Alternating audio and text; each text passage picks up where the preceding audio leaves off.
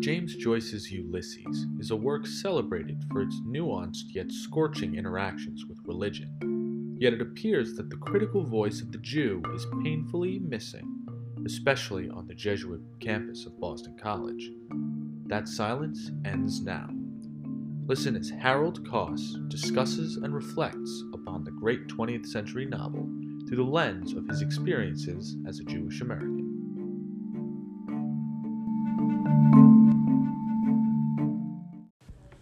Episode 1.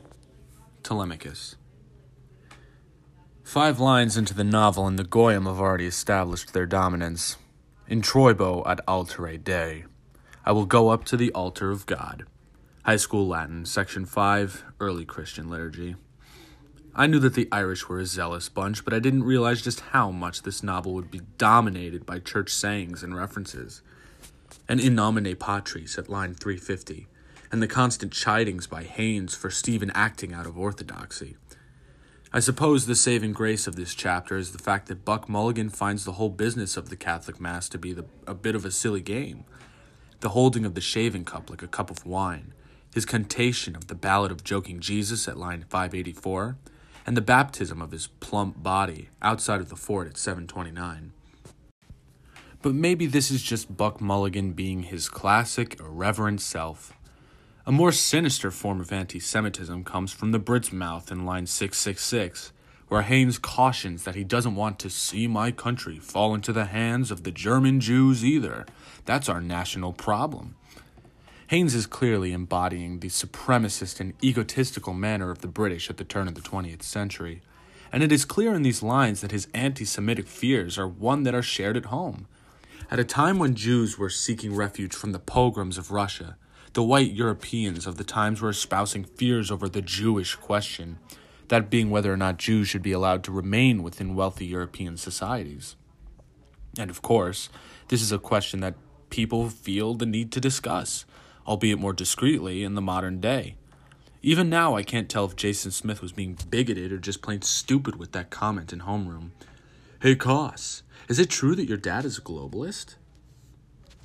And yet, a new perspective arises in this chapter that I've never come across in literature as of yet concerning my faith. Empathy. After Stephen enumerates the many masters that he has as an Irishman must serve, Haynes offhandedly admits that we feel in England that we have treated you rather unfairly. It seems history is to blame. This brazen disregard for England's hand in the subjugation and oppression of the Irish is the same tactic used for millennia to justify the horrific acts and conditions imposed upon Jews. Blaming history is the early 20th century's equivalent of the "I was just following orders" defense, used almost 40 years later. I cannot help but find it interesting how the Christian hatred for the religious other extends not only to me, but their own team as well. Stephen gives voice to his people through his cracked looking-glass of a servant, in a way that can only be understood by a culture that has felt not only oppression, but disrespect for the way they choose to pray. What more, Stephen is a bad Catholic, a jejune, gloomy Jesuit, unwilling to pray for his dying mother. Perhaps there are more similarities than one between him and this bad Jew.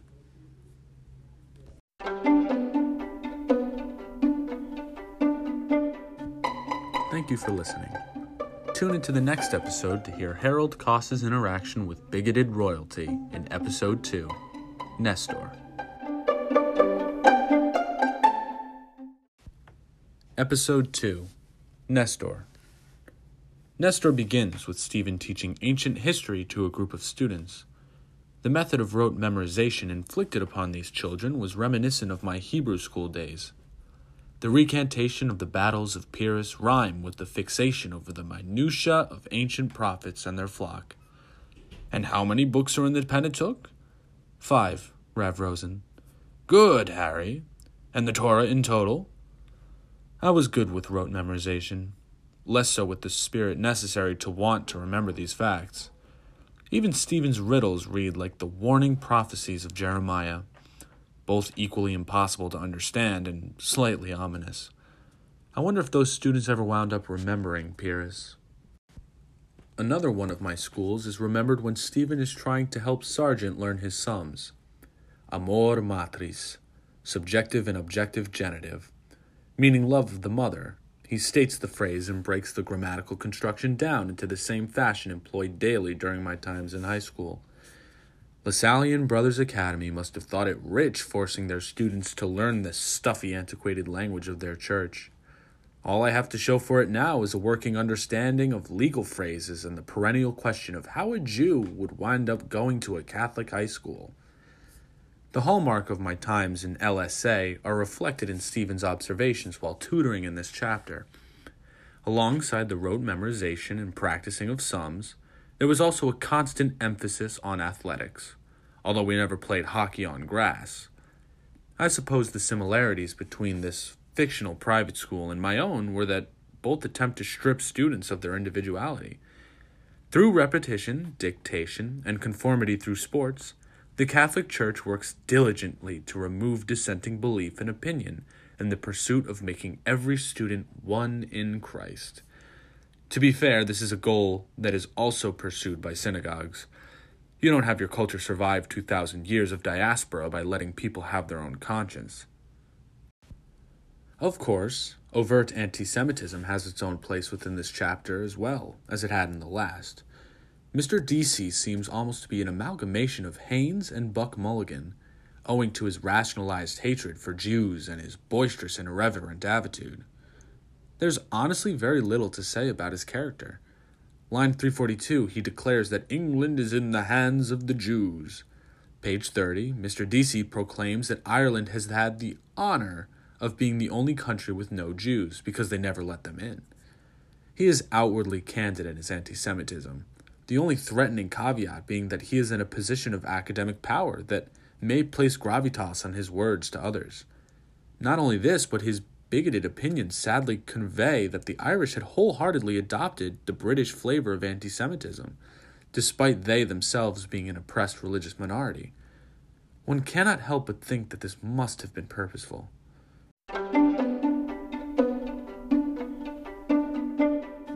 Thank you for listening. Tune into the next episode to hear the confusion and uncertainty of the shape-shifting episode of Proteus.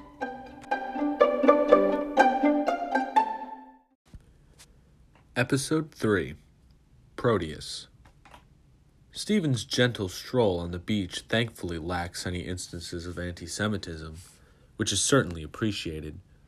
The only aspects that I found noteworthy at the beginning is Stephen's thoughts on Eve after imagining two midwives carrying a misbirth. Eve is, of course, described as without a navel, because she was created by Adam and not born. This imagery reminded me of line 708 in Telemachus, where Buck Mulligan boasted that his 12th rib is gone. Clearly this is a reference to Adam removing his rib to create Eve. But besides this, I am unsure of what Joyce is attempting to convey with his repeated references to the first humans. At least, the first humans according to my parents. I also found Stephen's depiction of his father at line 62 to be quite relatable. Stephen clearly understands that there is a level of dissatisfaction from his father towards himself, as he asks whether Stephen could have flown a bit higher. Growing up, I was no stranger to this level of feeling like I have let my parents down. It's called Jewish guilt for a reason. Any profession that doesn't require a graduate degree was seen as a waste of time and that you were wasting what God gave you. Usually said with words meant to twist in your gut like a knife. Oh, honey, I'm just saying that we used to have such high hopes for you. Oh, weeping God, indeed. Stephen's brief interaction with the Romani women from afar also caught my attention. He describes her as wearing a brown shawl, suggesting that she is wearing an outfit that covers much of her body. However, Stephen's mind begins to wander to a sexual place when he notes her bare feet in the sand and wonders what flaws on her body may be hidden by night. This information is soon followed by the potential masturbation of Stephen, as he wishes for some woman to touch him. I would venture to guess that he is thinking of the Romani woman while he jerks off. I found this to be a telling sign for the Jewish and other Semitic traditions that often have women cover their bodies to prevent men from lusting towards them. However, Stephen proves in this passage that covering one's body still isn't enough to curb men's thoughts, as the hidden nature of their bodies becomes something to fantasize about because of their perceived mystery. Religion may try to do something about it, but men's thoughts will always start between their legs before reaching their brains, even if an entire set of clothing is covering the view. Besides these general cultural references, there was not much to analyze from a Jewish perspective within these pages, as it is clear that Stephen is kinder towards Jewish people, but doesn't spend too much time thinking about them explicitly. Perhaps his Jewish education is to thank for erasing the people who invented his God. Instead, there are plenty more references to Catholic Latin phrases. Omnis caro ad te veniet at 396, et vidit Deus at 440. I suppose that this is the equivalent of saying silent Hebrew prayers to oneself, but this would be worthless for a Jew. A minyan, or quorum of 10 people, must be present for a prayer to be valid. So don't expect Jewish versions of Stephen to be walking around all during the day reciting Baruch atah Adonai and expecting anything besides their own pretension.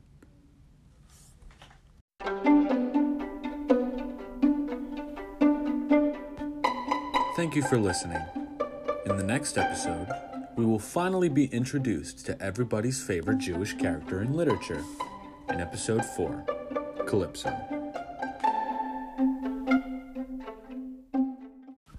Episode 4, Calypso. The inner organs of beasts and fowls. Now there is something that I can identify with. The food served on Jewish holidays, and even those eaten daily at a deli, are something that I'm still trying to get used to. I thought my father was joking when we would go to Murray's Delicatessen, and he would say, "Baked cow's tongue? There's nothing better than that." Passovers at my house were incomplete without a massive tub of sliced chicken liver, and any special stock would be made with lamb's hooves or other throwaway body parts. Up until now, I have not known the pleasure of eating kidneys, but I'm sure that someday soon a family member will pressure me into trying it. Come on, Harry. Eating chicken gizzards makes you a man. It'll put some hair on your chest. At least I don't have to worry about trying bull testicles. That's usually not found on the menu.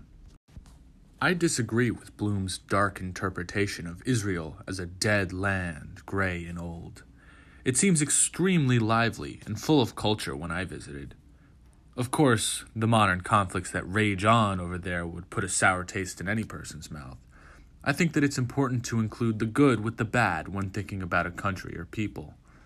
America is deeply flawed, outwardly racist and sexist, and annoying as fuck on a daily basis. But I love my friends here. I think that the local sites and activities are enjoyable, and I don't really plan on leaving. What I do feel sometimes is Bloom's sense of pessimism towards the past, present, and future of Jewish people. There has not been a single time in the history of the Jews where some person, religion, or state was trying to do us harm. My trip to Israel featured a visit to Yad Vashem, Jerusalem's memorial to the victims of the Holocaust. One of the things the museum emphasized was that the Holocaust was horrific, but consistent with how others have treated us throughout time. Bloom was thinking these thoughts in a pre-Holocaust era, but all of my thoughts concerning my people are couched in the reality that such a terrible thing could happen again at any time. It gives me a similar feeling of dread and anxiety over what evils or challenges I will have to face because of my religion. I guess I can only hope to have Bloom's level of optimism and positivity. People may put us down because of our God, but that doesn't mean we have to accept it.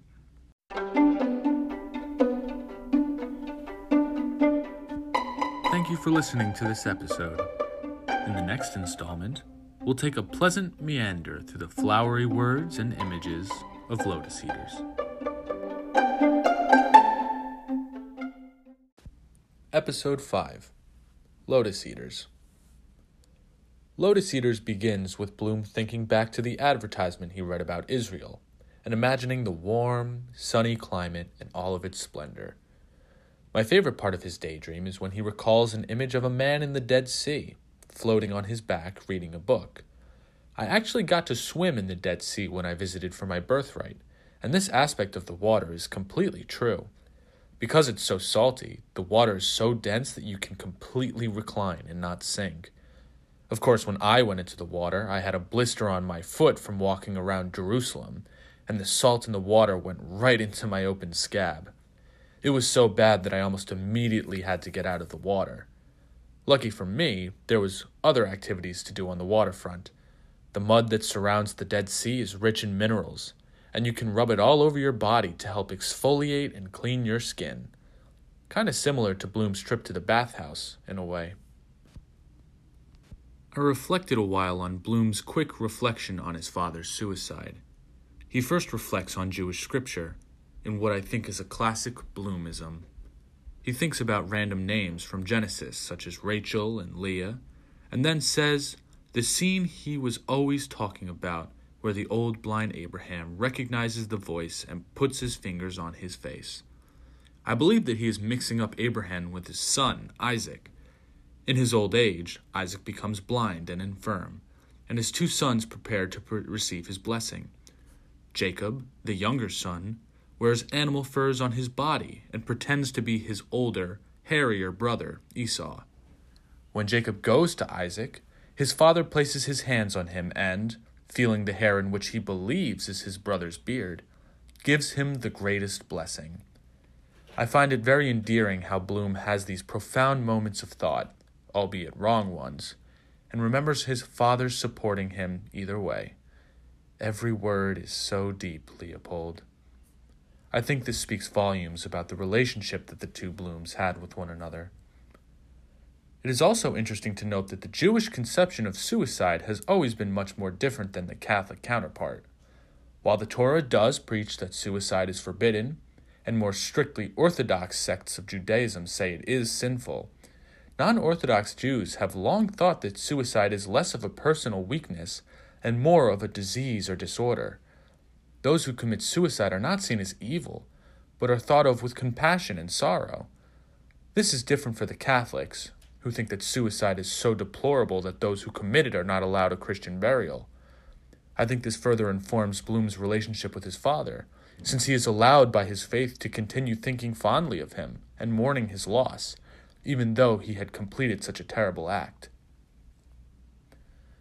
When Bloom finally reaches the church, it is interesting to see how much of the Catholic Mass that he is familiar with. He knows to stand up at the Gospel, of course, and accurately describes how Catholics almost find sadistic pleasure in the act of confession. Even though he is Jewish, Bloom has certainly been forced to adapt and to learn the culture in which he lives. When I started going to LSU, I asked a professor if I was required to go to the mandatory masses even though I wasn't Catholic, and I remember his decadently pretentious response. The Catholic Mass is an integral part of this community.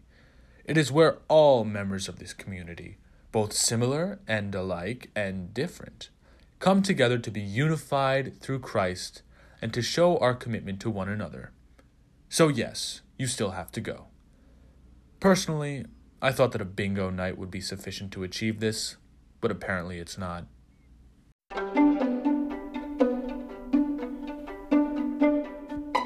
Thank you for listening to this episode. In the next installment, we'll embark on a morbid trip across town and through Bloom's own thoughts in Hades. Episode 6. Hades. I was struck at the beginning of this episode by how Joyce expertly depicts Bloom's treatment by the older men in the group. The carriage ride is defined by tiny slights against Bloom, some for his strange and optimistic demeanor, and others for his religious difference. Bloom is the last one allowed into the carriage at the beginning of the ride. He is constantly spoken over when trying to tell the story of Reuben J. and his son, and he is chided by the other men for the infidelity of his wife. These little trivializations and slights may come from Bloom's rather innocent and silly character, but are also rooted in his unique position as the only Jew in a group of Christians. These rather banal chidings are accompanied by more charged religious comments as well. the two most notable being Martin Cummingham's disfavor of members of the tribe of Reuben, of which he owes money to, and the group of men's condemnation of those that commit suicide. My friend group in high school was very similar to this dynamic. Although I was still a member of the friend group and was generally well liked, it was inescapable that I was, in some significant way, different from everyone else. These differences were never referenced for the express purpose of hurting me, but bad feelings would always secretly arise within me when my differences were exploited as the butt of a joke. Waving slices of bacon from a sandwich in my face, comments about the length of my nose, etc. You are never fully within a friend group, but never fully without either. Later on, Bloom reflects on his daughter Millie and whether he should visit her nearby. He eventually decides against the act, as he is worried that he might catch her with their pants down. I was generally surprised by Bloom's lax opinion about his 15-year-old daughter's sex life. My parents were never as intense about having sex as more Orthodox Jewish families, and was immensely better than my Catholic friends had it. If their parents found out about a single blowjob, they would be barred from leaving the house for weeks. But I would consider Bloom to be the most accepting of the possibility of his daughter's promiscuity than anything I've ever really experienced. Maybe it comes from a place of recognizing that he and his wife are guilty of similar sexual deviance. Either way, I found it surprisingly liberal for the early 20th century, and even now to some extent. I had to learn about the birds and the bees through the internet, since my dad never got the nerve to bring it up. He finally got the courage when I was a senior in high school. "Hey, Harry, you know about sex, right?" "Yes, Dad. Don't worry about it." I once again thought it was interesting how much Bloom understands and interacts with the Catholic burial process. For Jews, things are a little different. A vigil is held for the dead body for 7 days, known as sitting Shiva, and then the body is immediately buried. Dead bodies also aren't allowed to be embalmed or tampered with, since this would get in the way of decomposition and coming back into the primordial dust. Interesting, then, how Bloom immediately thinks of Patty Dignam's body being sewn shut and plugged with wax. What more, once Dignam's body is in the ground, he thinks, begin to be forgotten, out of sight, out of mind. I like to think that this is a reflection on Bloom's part on the difference between Jewish and Catholic burial. Catholics usually only hold a short wake, a mass service, and a burial, an extremely rushed process compared to the week-long reflexive and reflective mourning period in Judaism. This would explain why Bloom is better with mourning the loss of his father as compared to Simon Dedalus and the loss of his wife. Bloom has had time to process the death and incorporate it into his new life, whereas Simon quickly and literally buried both his emotions and his wife, resulting in a quick outburst of tears when he walks by her grave. Whether one is better than the other, I can't say. But Bloom walked out of this funeral with an admirable level of positivity in comparison. How grand we are this morning.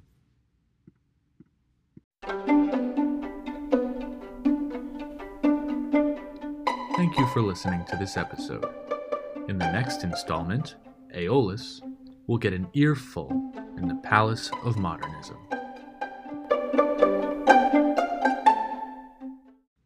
Episode 7. Aeolus. An earlier suspicion of mine concerning Bloom's relationship to Ireland is proven true on page 98, where he reflects on how Nannetti was Italian, yet had never seen his real country.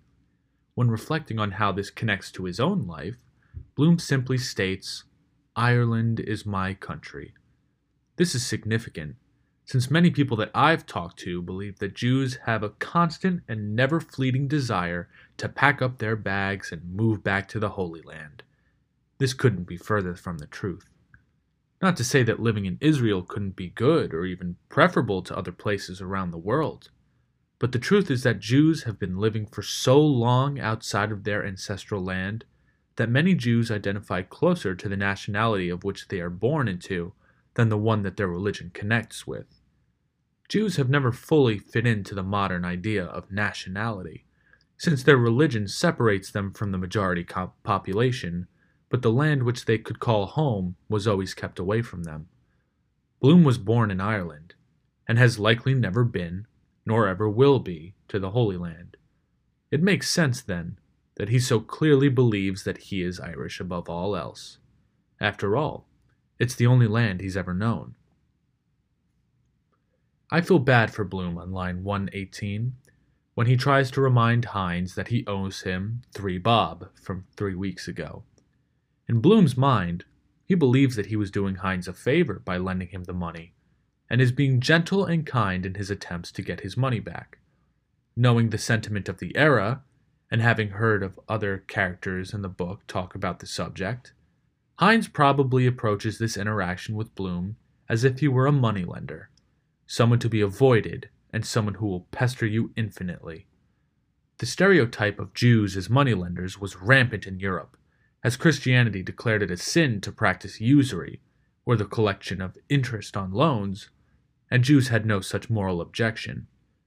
I can't help but wonder, then, if the men that Bloom surrounds himself with only tolerate him or keep him around in the off chance that they require a favorable money loan. Of course, this would be extremely shitty and shallow of them if my theory was correct, but a lot of things were fucked up at the turn of the 20th century. To be fair, people are still fucked up today. I also enjoyed the moment on page 101 where Bloom imagines reading right to left in the style of Hebrew. It's interesting how the way that Patrick Digname's name is written is not 100% accurate. The actual letters themselves would also have to be flipped alongside the word order for the translation to be complete. While Joyce does a good job of conveying the essence of reading right to left, it is not completely accurate, meaning that Joyce found quite an interesting limitation of language and form through this quick exercise. Another quick episode. When Lanahan is talking to Bloom, he makes a quick reference to the state of his knees, the accumulation of the Anno Domini. Of course, Anno Domini is a purely Catholic measure of time, since it literally refers to the year of the Lord. Bloom likely uses this method of time tracking, but Jews are known for using the Hebrew calendar instead. I wonder if Lenahan's use of religiously clothed language is an intentional jab at Bloom. He could have used any other method of expressing himself, but deliberately chose to reference Christianity when speaking to Bloom. This book is definitely training me to have a better radar for microaggressions. Lastly, the thematic connection of the Irish to the Jews pops up a couple of times in this novel. While I am sure that there will be more instances in the future to discuss this topic more in depth, I will note now that I think it's incredibly interesting how so many oppressed groups connect themselves to the plight of the Jews during Exodus, the Irish and African Americans being the most notable. I wonder if it will be as persuasive an argument in Bloom's Ireland as it was in King Jr.'s America, as anti-Semitism was likely more in vogue at his time.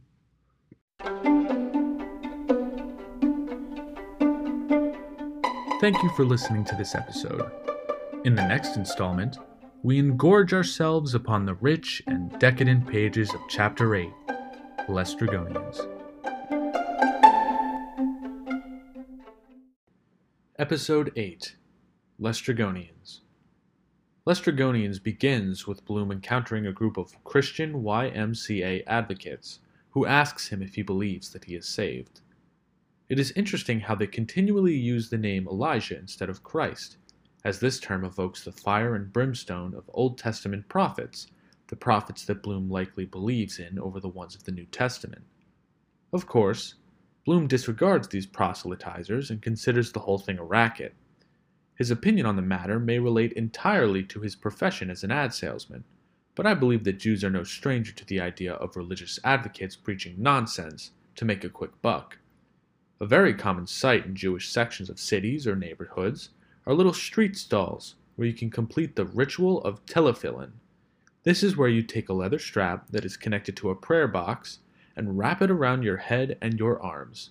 In doing this, people are said to submit to the will of God and bring themselves closer to Him. Furthermore, it is supposed to help you to refrain from sinful acts or thoughts. Of course, You won't be able to do this ritual unless you make a hefty donation to the men who service the act. In Jerusalem, I had a man on the street come up to me and say, "Excuse me, are you Jewish?" I figured it was the nose. I instinctively said no, however, since I didn't feel like making a run to the ATM machine to bring myself closer to God. It's a paying game indeed. Bloom continues his skepticism of his Christian neighbors when silently thinking to himself about how Christian families can grow up to be 15 people. Laughing to himself, Bloom says, "I'd like to see them do the Black Fast Yom Kippur." This is an interesting thought, especially following his distrust of the evangelicals that recently passed him. Yom Kippur is the holiest day of the Jewish calendar, and Jews are primarily required to fast from dawn to dusk. While you can also attend synagogue or complete other acts of faith, it is the most important aspect of this ritual to not consume any food or drink for the entire day, so as to bring yourself closer to God through hunger. The fact that Bloom has this thought immediately following his consideration of the Christian proselytizers as scam artists is very telling. Jews aren't able to escape their religious duties through donations or religious shortcuts. They have to do the hard work of fasting and religious adherence in order to be in good standing with the big guy upstairs. No indulgences or saying of the rosary can get in the way of the hard work of religious devotion. Of course, this skepticism between religions is reciprocated towards Bloom. After Bloom leaves, Nosy Flynn and Davy Byrne discuss their suspicions that Mr. Bloom is a member of the Freemasons. They believe that this is why he has been given a leg up in the advertising business, and even that he may have extra information on who will win the Golden Cup horse race later that day. Nosy Flynn claims that he has a source who told him that Bloom is a Freemason, but I would be willing to chalk that assumption up to a run-of-the-mill anti-Semitism. Any action or level of success completed by a Jew in the early 20th century was usually seen with skepticism, as there was certainly not any way that a Jew could do something good or outstanding without the help of a secret international organization. It is interesting, though, since the two men even admit that Bloom is a generally nice guy. This shows the inherent irrationality of anti-Semitism, and how there is a disconnect between what you hear about a person and what that person is actually like. All of the episodes in this chapter suggest that interreligious suspicions were alive and well in 1904 between the Jews and the Catholics. Although slightly different, the same could be said of today.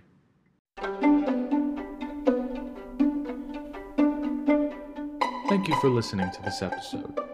In the next installment, Scylla and Charybdis, a stuffy conversation, and something rotten this way comes. Episode 9, Scylla and Charybdis. Scylla and Charybdis uniquely displays how Jewish conceptions and experiences relate to the world of academia, both as its subject and as display of evidence. First, the chapter reflects how Jews are perceived by the academic community in Europe at the time. We've only seen it briefly before in the novel through Haynes and Mr. Deasy, but this episode reflects how anti-Semitism is not always loud, offensive, and easily detectable. The circle of Catholic intellectuals who watch Stephen deliver his theory about Shakespeare and Hamlet are seemingly innocent in their presentation, but are revealed through their discounting of Bloom and general suspicion. Buck Mulligan's louder proclamations against Jews, such as his refrain of referring to God as collector of precipices, do not go challenged by the men, who most certainly have a more refined understanding of theology than the stately, plump man before them. The acceptance of Buck Mulligan's outbursts, combined with the intellectual's estimation of Bloom as an outsider, reflect the common theme of academia in the West being suspicious of Jews. Academic anti-Semitism rarely makes claims such as the existence of a globalist alliance of Jews seeking to take over the world, but instead raise questions about the morality and even the biology of Jews. Stephen brings up the classic example of Jews being allowed to practice usury in Catholic societies on page 169. This practice has led intellectuals to posit Jews as an overall bane upon Christian society, and fundamentally alien to Western European codes of ethics. Furthermore, Pop science, such as phrenology and even psychology, would find methods of rationalizing the irrational emotions and fears of prejudice. While the men in the library certainly do not go this far, their silence and subtle distaste for Bloom suggest that they may have some choice thoughts upon the subject. On page 170, Stephen discusses how the institution of religion was established to ensure that a man's property stayed within his possession through the loyalty of his wife. To a Jewish ear, this theory doesn't sound entirely outlandish. Jewish texts such as Leviticus, Deuteronomy, and Numbers are literal laws that were meant to govern society and maintain the value of Jewish leaders. This is nothing inherently evil. There is nothing inherently evil about eating pork, and yet rabbis dictate that you never eat it unless they bless it first. Even more relevant, Hasidic Jewish communities often make women shave their heads and wear shawls to ensure that men will not be attracted to a person's wife. Religion has always been in the business of policing its believers, so Stephen's theory may have more credence than the men in the library initially give him. Personally, I would argue that Catholicism is way harsher upon its believers than Judaism, but I'm sure that it's entirely dependent on your identity and your relationship to others. Either way, religion always boils down to the one admonition: punish me, please.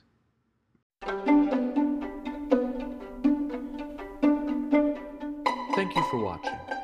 Tune in to the next episode on Wandering Rocks, where we take a bird's eye view of an ordinary day in early modern Dublin. Episode 10, Wandering Rocks. In the previous episode, Scylla and Charybdis, Joyce displays the academic interaction with religion. In Wandering Rocks, we get to see how a leader of said religion actually holds themselves within society. Father John Conmee sees himself as, in every sense of the word, elite. His positions as a religious leader in the heavily Catholic Irish society gives him a level of prestige and value that is unique in Ireland at the time. This reminded me immediately of the position of rabbis in Judaism. Jews don't have a primary leader to look up to like a pope, so rabbis are seen as the definitive leader of a community and the ultimate voice of reason and guidance. Yes, Rav Rosen had more responsibilities than simply teaching me how many books were in the Pentateuch. I never disliked the guy, nor thought he was mean. He did have a level of self-estimation that only comes from being the definitive leader of over 10,000 Jews in the northern New Jersey area. It just feels wrong that a person should feel so above others when they inhabit a position that is supposed to be devoted to helping others and considering them equal to yourself. The only issue comes about when the perk of being locally famous becomes a tool to enrich yourself or put others down. Brother Jason really must have thought he could have gotten away with stealing the donations out of the tabernacle after Ash Wednesday. It's a shame that such a good part-time history teacher turned out to be a klepto. On page 202, we see Martin Cunningham pay a passive-aggressive compliment to the tribe of Israel. While talking to Mr. Powers, he remarks that there is much kindness in the Jew. While this hits my ears as the same type of compliment as, "You don't look that ugly today," I think it reflects how Martin Cunningham is actually trying to form his own opinions about Bloom and other Jews that are separate from the general social stigma placed upon them in Ireland. The meekness and optimism displayed by Bloom during Hades surely left a lasting impression upon Martin Cunningham, and I'm interested to see if this character development progresses or devolves as the story progresses. Wandering Rocks gives the reader the first broad-scale perspective of Dublin and her inhabitants, and the general construction of the chapter highlights a significant aspect of Irish society. Joyce decides to put representations of the church and the state at opposite ends of the chapter, and the individuals representing each institution never pass one another. This, I believe, reflects how Joyce desired religion to be separated from the affairs of the state, and disapproved of Ireland's conflation of the two institutions. I find it interesting how Joyce argues that such institutions can be separated. Meanwhile, any person who has been on birthright is bound to talk your ear off about how Israel must remain an explicitly Jewish state to protect its people and preserve the religion. I think that Israel is a perfect example of what Joyce feared his nation would become, a place where religion is used to further entrench systems of oppression and nets upon its people. Judaism has irreversibly tied its identity to that of the Israeli state, and this anti-modernist chimera has only resulted in hostility and a lack of compassion. If only Bloom had been a politician instead of an ad salesman.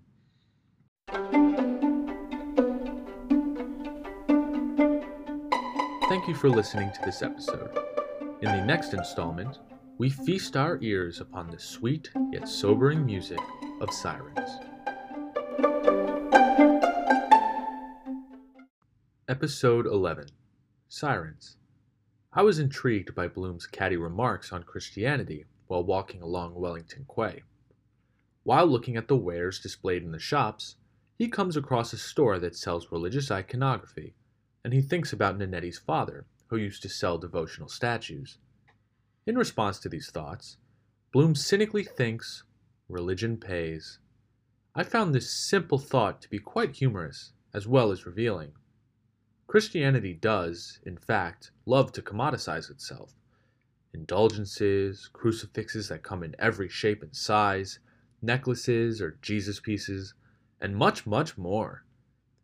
LSA even sold its own brand of statuette, the school's cult mascot sitting next to baby Jesus in the manger. I'm sure that'll fetch a high price on eBay in a couple of decades. It is interesting, however, because Judaism doesn't really have this phenomenon. Sure, you can make donations, pay for rituals, and buy necklaces, but the sheer level of commoditization and peddling of images and statues just doesn't happen. I don't know if this maybe has to do with the Jews always being on the move, or because such images would easily identify Jews who were trying to hide their religion from an intolerant society. Either way, I'm glad that I don't have to shell out extra money like the Catholics do to prove my devotion to the cause. Joyce presents another interesting perspective upon Bloom midway through the chapter. Whereas Boylan is lauded as the conquering hero as he enters the Ormond, the arranger conversely awards Bloom with the title of unconquered hero. I think that this title says a lot about Bloom and his place as a new model for the modern man.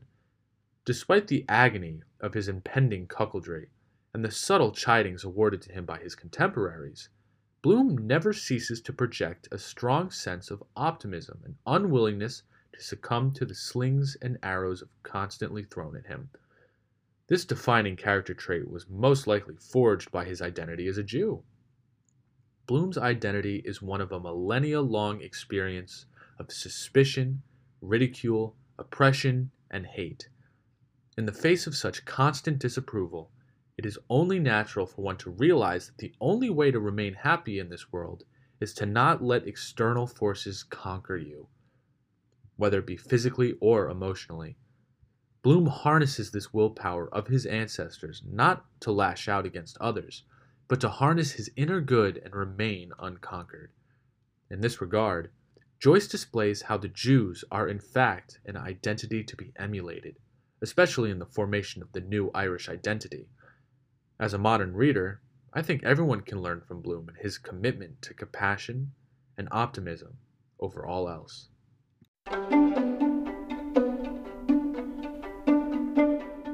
Thank you for listening to this episode.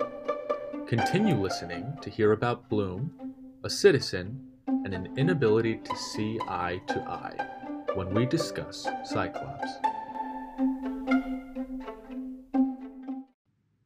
Episode 12. Cyclops.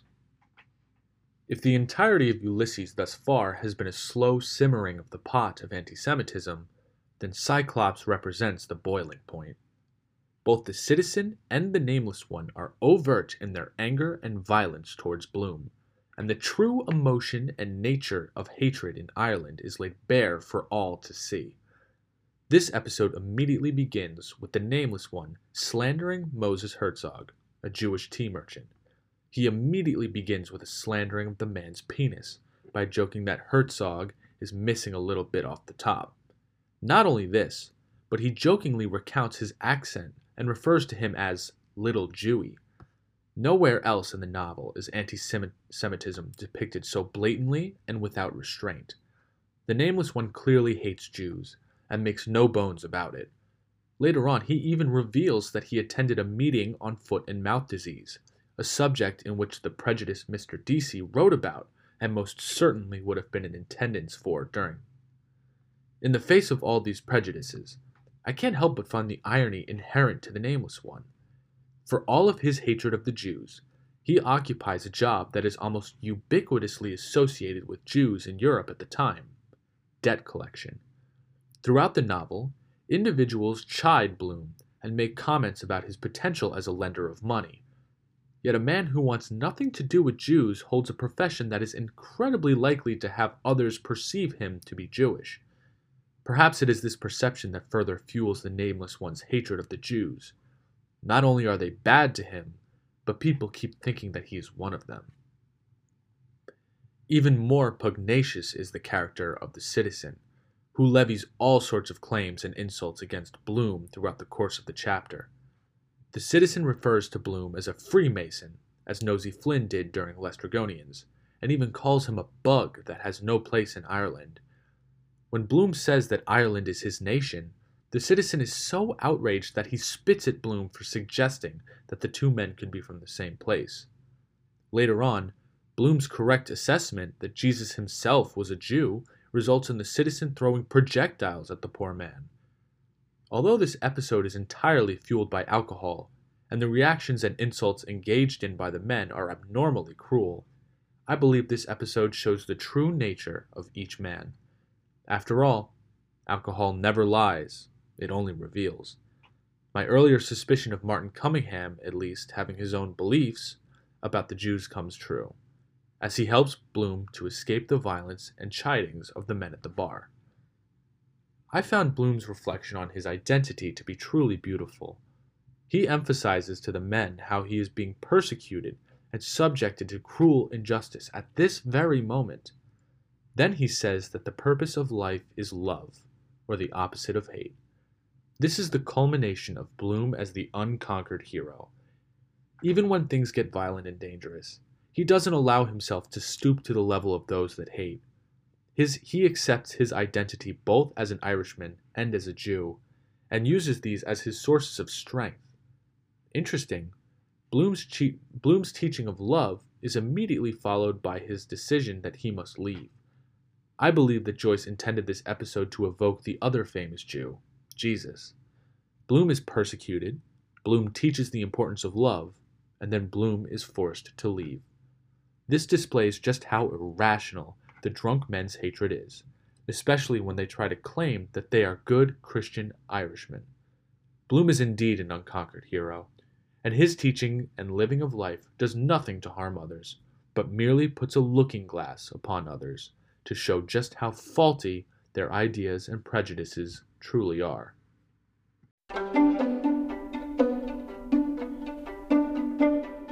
Thank you for listening. In the next episode, Nausicaa, Bloom has an explosive interaction with a unique lady as twilight finally comes. Episode 13. Nausicaa. After the frightful episode of Cyclops, there really is nothing in Nausicaa that explicitly or even implicitly references Judaism. Sure, Bloom wonders whether his Jewishness would turn away a beautiful Irish woman, but this is as normal as wondering if you look too fat or too ugly to a woman that you're attracted to. Bloom's possible imagination of the entire episode made me wonder whether the characteristics of a quote-unquote perfect Irish girl were similar to Jews of the time. While the standard stereotypes concerning women as caregivers for a house and family is shared between the two cultures, there are more interesting aspects of Jewish attraction that aren't as prevalent in Ireland.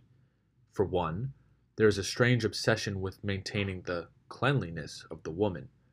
In the more strict forms of Judaism, women who are menstruating are not allowed to be touched for 7 days until they have washed and finished their period, and women who give birth must receive a ritual cleaning in synagogue after delivering their child. To me, this seems like a further development of the obsession with female cleanliness and virginity. If anything, It feels like religion should be more concerned with keeping men clean, since they're always the one getting into messes.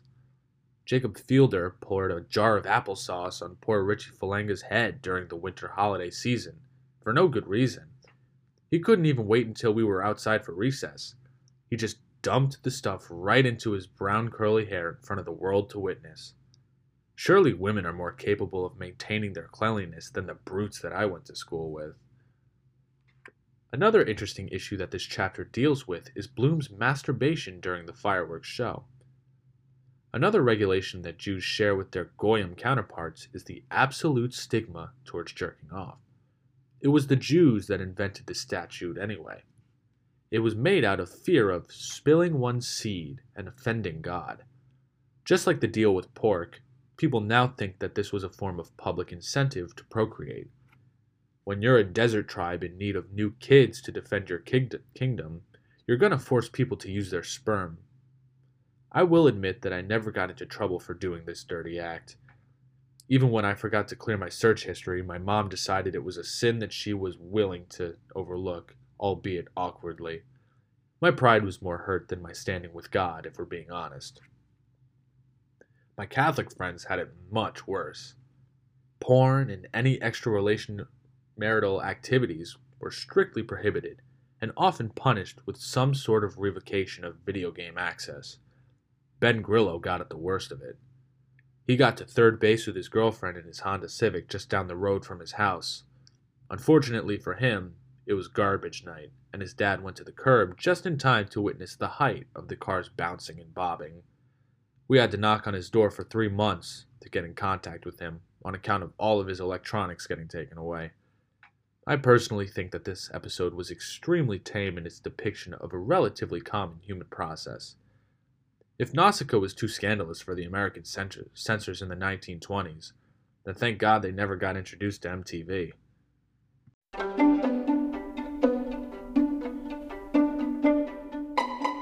Thank you for tuning in.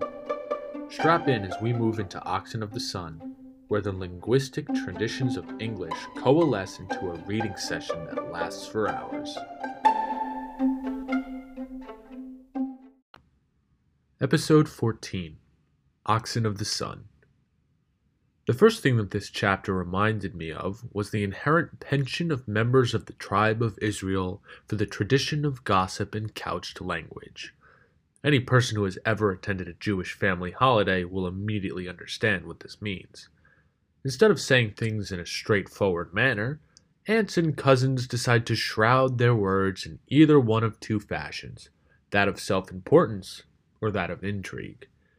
For example, when Buck Mulligan makes the joke of his belly never bearing a bastard, this reminded me immediately of how cousins and family members will hide their true meanings and intentions in different languages, even if Buck Mulligan was being more overt in his. At Yom Kippur, it would have been too easy for Aunt Sarah to simply say that it looked like my sister put on a couple of pounds. Instead, she thought she would be clever by phrasing her thoughts as, "Oh, Anna, have you been enjoying your time at college? You look like you've been really letting loose." The same goes for gossip. One time for a family reunion, one of the older cousins couldn't help but speculate on the potential sexuality of another cousin's kid. "You know, David absolutely loves to perform in his school's musicals. I wouldn't be surprised if he wound up being a little light in the loafers, if you know what I mean." Nicer and more wordy ways of saying the same thing. Another annoying element of Jewish language that relates to this chapter is the constant praise of doctors and admonition of everyone to become one. Of course, it is a stereotype that Jewish parents only ever want their children to become doctors or lawyers, but this conception speaks to something more intrinsic to Jewish communities than it does a simple preference for certain occupations. In Jewish social groups that are as chatty and full of intrigue, parents who raise successful children are placed at the top of the proverbial food chain. This is because the result of a child's growing up is almost always seen as a reflection on the quality of the parents. Just as Buck Mulligan seems to be up his own ass because of his status as a medical student, so too do Jewish parents partake in the pretension and self-aggrandizement that is seen throughout this episode. While these examples of success are held on a pedestal, the other kids that don't make as big of a splash are always diminished, no matter how successful they actually are. Stephen and Bloom feel like outsiders within this group of medical students, even though they themselves have their own distinct value and strengths. My sister may be letting loose at college while pursuing an English degree, but that doesn't mean that her value is any lower than that of a doctor or lawyer. Plus, she manages to be her own success without being an absolute prick about it.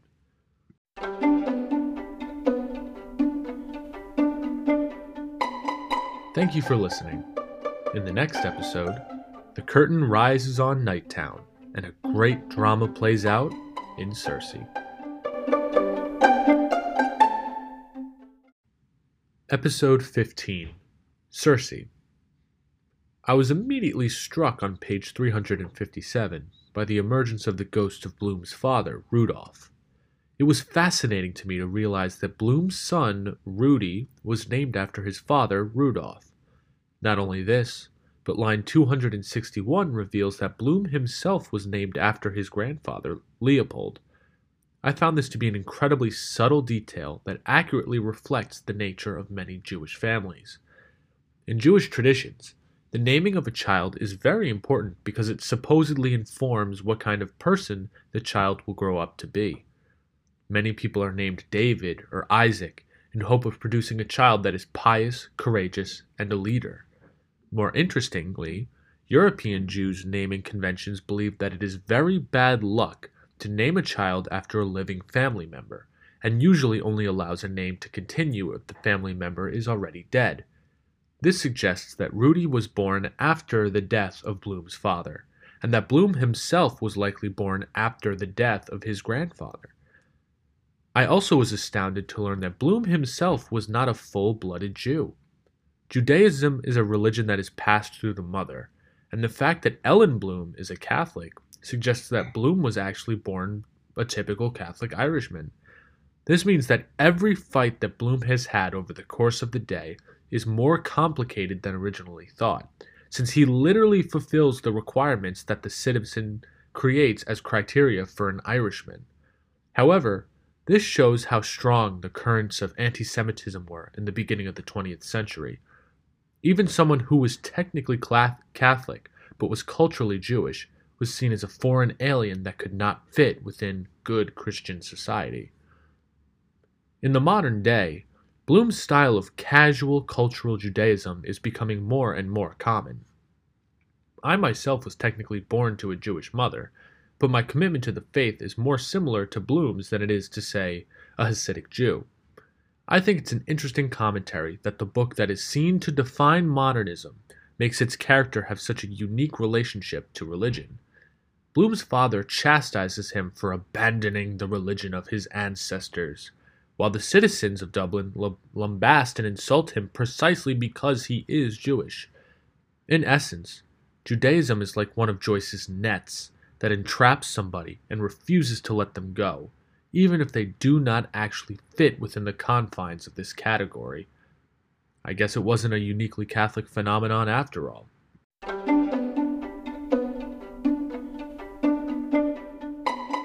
Thank you for listening. In Eumaeus, we take a moment of rest to sober up and continue our journey. Episode 16, Eumaeus. I enjoyed the humble yet inaccurate description of Bloom as an Orthodox Samaritan at the beginning of the chapter. Clearly, the narrator of this chapter is attempting to suggest that Bloom is a quintessential example of a good Samaritan. Yet the theology surrounding Samaritans results in this description being a little off. Orthodox means right practice in Greek, and often refers to the most correct or most common form of a religion. Samaritans, on the other hand, are a famous offshoot of the standard Jewish religion. Situated in the center of Israel with the fully Jewish Israelites to the south, who looked down upon Samaritans because they were culturally and theologically different from the common practices of Judaism at the time. There is a potential saving grace of Bloom's faux pas at the beginning of this chapter, however. Samaritans are considered to be the Israelites who remained in the Holy Land following the exile of many Israelites in Babylonian captivity. During the years of the Babylonian Diaspora, the Samaritans continued many original practices of Judaism and maintained their own versions of holy texts. The Samaritans actually believed that the Israelites who returned from Babylonian captivity were the divergent form of Judaism, since many revisions and additions were made during the captivity that changed the original practice. In this interpretation, then, Samaritans may actually be the originally orthodox form of Judaism. However, I will still not give Bloom credit for his mistake. There's no chance in hell in that this description was actually anything more than a narrator trying to wax poetic. Learning in the previous chapter that Bloom was actually half Catholic, the religious imagery seen in this chapter makes the understanding of Bloom that much more difficult. Bloom offers Stephen a coffee and a bread bun in a sort of makeshift communion, and admonishes him to stay away from prostitution and get onto a better path.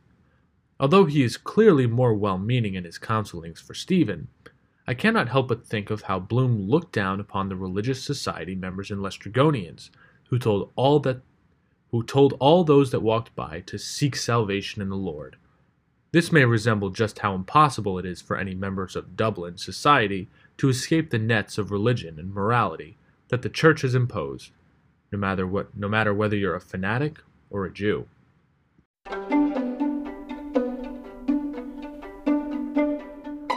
Thank you for tuning in. Our hero will finally complete his journey home in the penultimate chapter of the novel, Ithaca. Episode 17, Ithaca. There were very few substantial allusions to Bloom's identity as a Jew throughout this chapter, or even the idea of racial indifference between the two men. The first reference that I was able to find was Bloom's question as to how to prepare tea for a Gentile. I think it is humorous how even an act as minuscule as offering a man tea in your own home is susceptible to religious or racial difference. Although the distinction of preparation for a Gentile is made, it appears as though the process of making the actual tea is indistinguishable from the natural way of making tea for anyone else.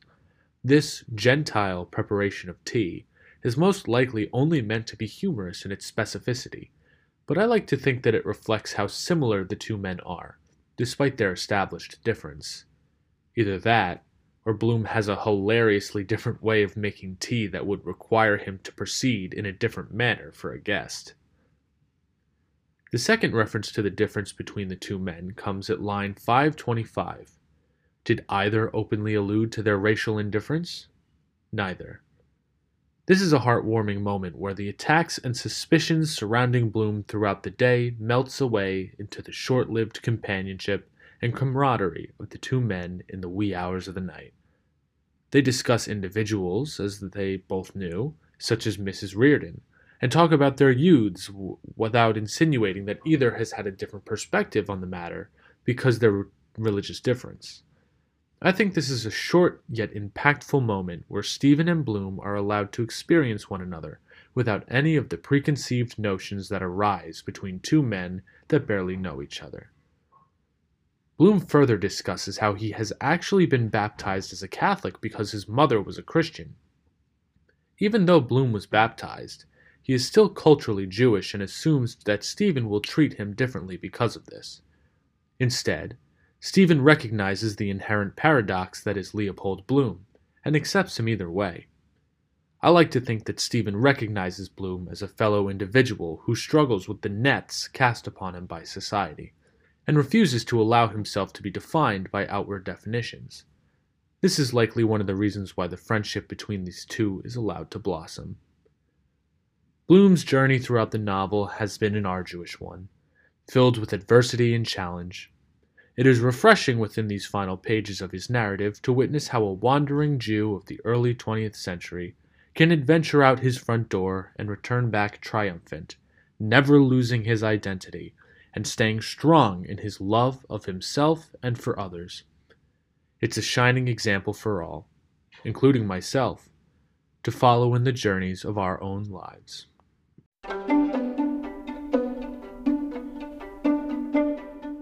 Thank you for listening. Listen in to the next episode to venture into Molly Bloom's psyche in Penelope and finally conclude our journey.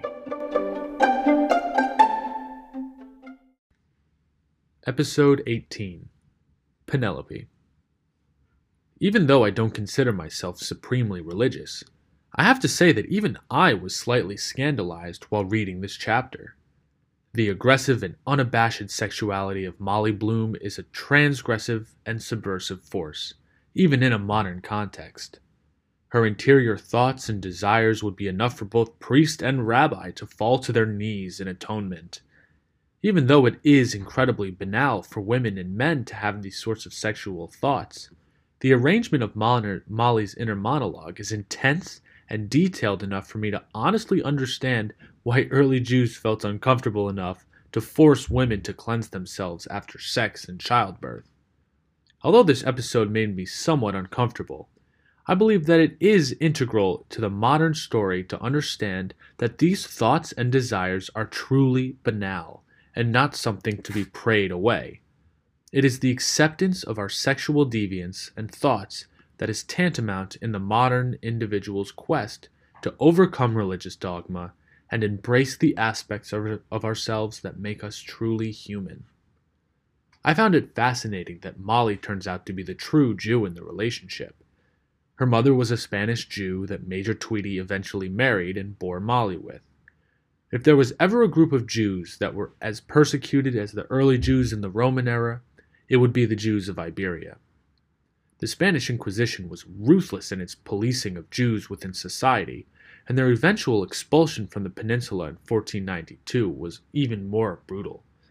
Although Jews likely had it a little better following the end of the Inquisition in the 19th century, this relationship was certainly by no means traditional, nor favorably seen by neighbors. Yet, I think the dynamic of Molly's family is emblematic of what Joyce seeks to display in this novel. Major Tweedy, an oppressed Irishman at the service of the British Army, Lunito Laredo, a Gibraltar Jew oppressed for her religion, and Molly, a woman who is scorned and laughed at for her sexual deviance. The entire nuclear family of the Tweedys reflects the many types of oppression that were present in the early modern period: political, religious, and sexual. Despite the immense pressure placed upon Molly at the intersection of all these outside forces, the sentences of Penelope ring triumphant and empowered. She doesn't feel forced to make Bloom's breakfast, or to break off her affair with Boylan, or to hold any allegiance to any specific political affiliation. She decides what she wants to do based on how she feels and what she wants for herself. Despite her abrasiveness, Molly is, in essence, the model of a modern individual based on the themes that Joyce has been fostering throughout the novel. That is why her tentative acceptance of love is so poignant at the end. Despite the entire fabric of the world blowing her in multiple directions, she decides that it is her own consciousness and her own love that will dictate her decisions. And if that doesn't reflect modern Jewish excellence, then nothing else will.